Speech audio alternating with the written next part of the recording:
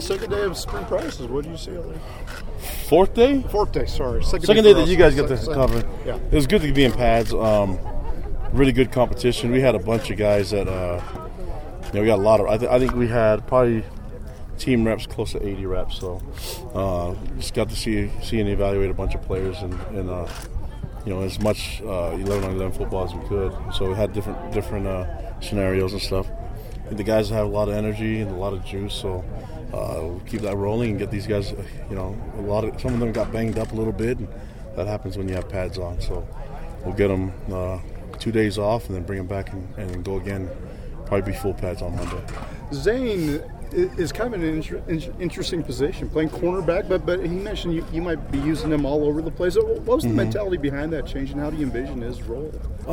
Just trying to get best 11 on the field, and I think with as much experience he's had, I think it's a good risk to take, and just to be able to get a different look. And I think with the amount of injuries that we've had to deal with in the past, I think you have to kind of try different guys at different places, and just so you know that you can. Obviously, we don't want to plan on guys getting hurt, but I think that's part of the game, So our goal is to try to keep guys as healthy as possible. But when things do happen and we have to use different lineups, and we'll be able to do that and not have to be so new when we get to that week of preparation.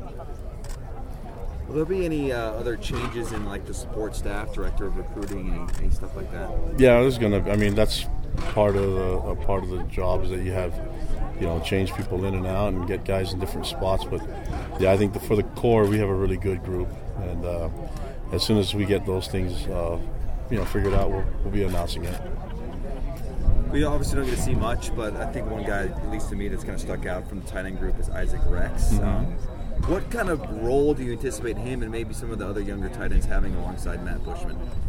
Playing a lot. I think you saw Isaac make a lot of plays today, and that whole group, I think we've been able to incorporate a lot of different schemes around their strengths. And so, he's a big body guy, so he'll be able to make a lot of plays for us. He had a couple great catches today. A guy that big that can run and can block and that has great ball skills, I think he's got a really bright future.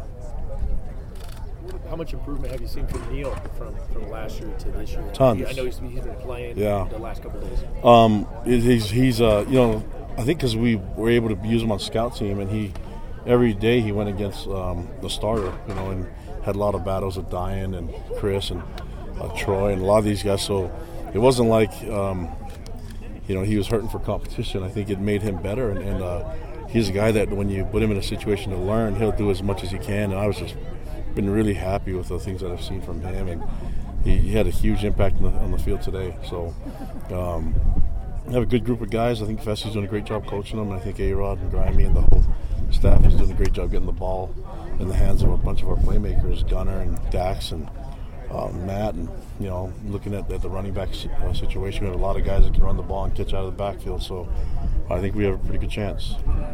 Do you project any additions to that wide receiving crew outside of the signees? Always a chance that could happen. Yeah, I think I think we've got enough flexibility and space that if something does happen, great. But if not, we feel really comfortable with the group that we have and the guys that we're adding to the group. So I think it's going to be a lot of fun to watch those guys play. Any separation in the quarterback, quote-unquote, competition? A little bit. I have to see what the film looks like, but I think the competition is a healthy competition, and guys are doing a really good job with it. Yeah. What do you enjoy most? You've been doing spring ball for a long time.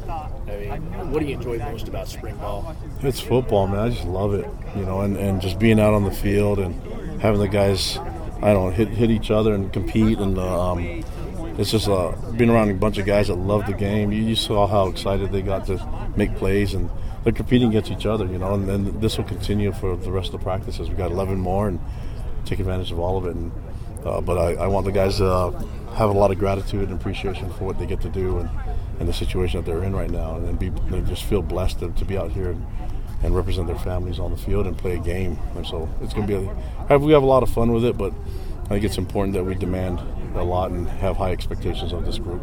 Time goes by pretty quickly, and members of this coaching staff have now been together for a good long time. How much of a difference does that make when it comes to organization? It's a huge difference because I mean, you're looking at they're speaking the same language now, and there's not like a lot of learning. It's just more adjusting and fine tuning now, you know. So I think that's really important when you're talking about who we're bringing onto staff and who we're going to hire, things like that. That's a huge part of what we're trying to get accomplished. Keep the momentum going, and I think we're in a really good position right now. We have a bunch of good players that I think can really help us have a chance at getting some wins. So it's really important to have coaches that are on the same page and don't have to teach each other as much as they need to get more instruction and trying different things with the players. It's great to have great coaches be great leaders, right? But the best teams are those that With are the players, player-led, yep. right? What's been kind of that message from the coaching staff to the players this offseason? Yeah, just I think it's easy to say that we need more leaders, but you have to put them in a position to lead. And so I think it's really been, for us trying to get them in that situation. I think having the rah-rah moments, get them motivated, that's what you expect of them every day. But I think that's having them in the decision-making process, having them collaborate and work with the coaches, closely with what they like.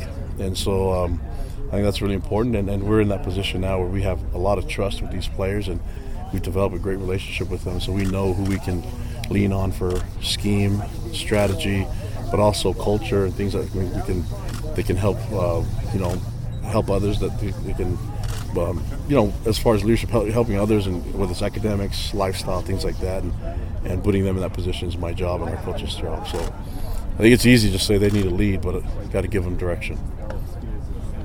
I'm doing that. That's what we're doing. Thanks, Kalani.